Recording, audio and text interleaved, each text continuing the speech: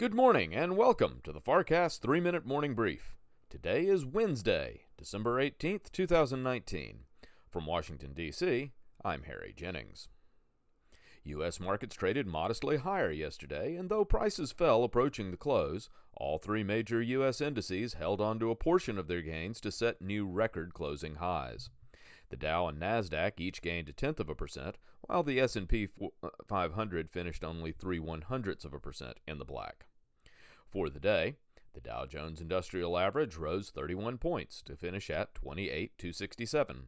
The S&P 500 added 1 point, closed at 3192, and the Nasdaq gained 9 points, closing at 8823. In headlines, the House of Representatives takes up H.R. 755 today, the bill to impeach President Donald Trump. 6 hours of debate and a series of procedural votes are scheduled, with the final vote expected around 7 p.m. tonight. The vote is expected along party lines to make Trump the third U.S. president to be impeached, following Andrew Johnson and Bill Clinton. In economic news, positive housing data was reported yesterday, with building permits now at a 12-year high. Tomorrow, data will be released on existing home sales and leading economic indicators. In overseas markets, Asian and Pacific exchanges were little changed in mixed trading on Wednesday.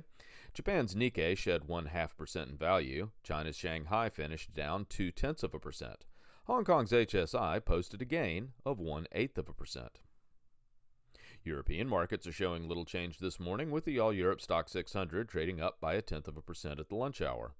The German DAX is off by 0.25%, while the French CAC is up 0.1%, and London's FTSE up 0.1% at midday. In commodities, crude oil prices are falling this morning, retracing some of yesterday's gains. Currently, the West Texas Intermediate benchmark is trading at $60.53 per barrel, down 41 cents from yesterday's final settlement. Gold prices continue to hover around the $1,480 mark, now at $1,483.30 per ounce, a gain of $2.70 in early trading. In bond markets, U.S. Treasury prices are slightly higher, seeing yields move lower by 2 basis points or less.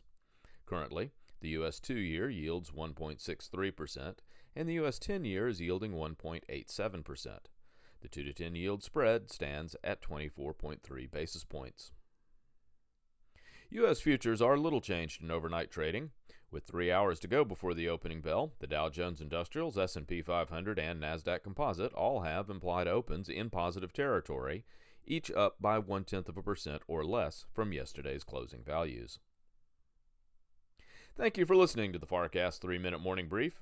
On the FarrCast, a year-end special is coming to you later this week, as we bring in our top guest for a return to take a broad look at the forecast for the economy and markets for 2020.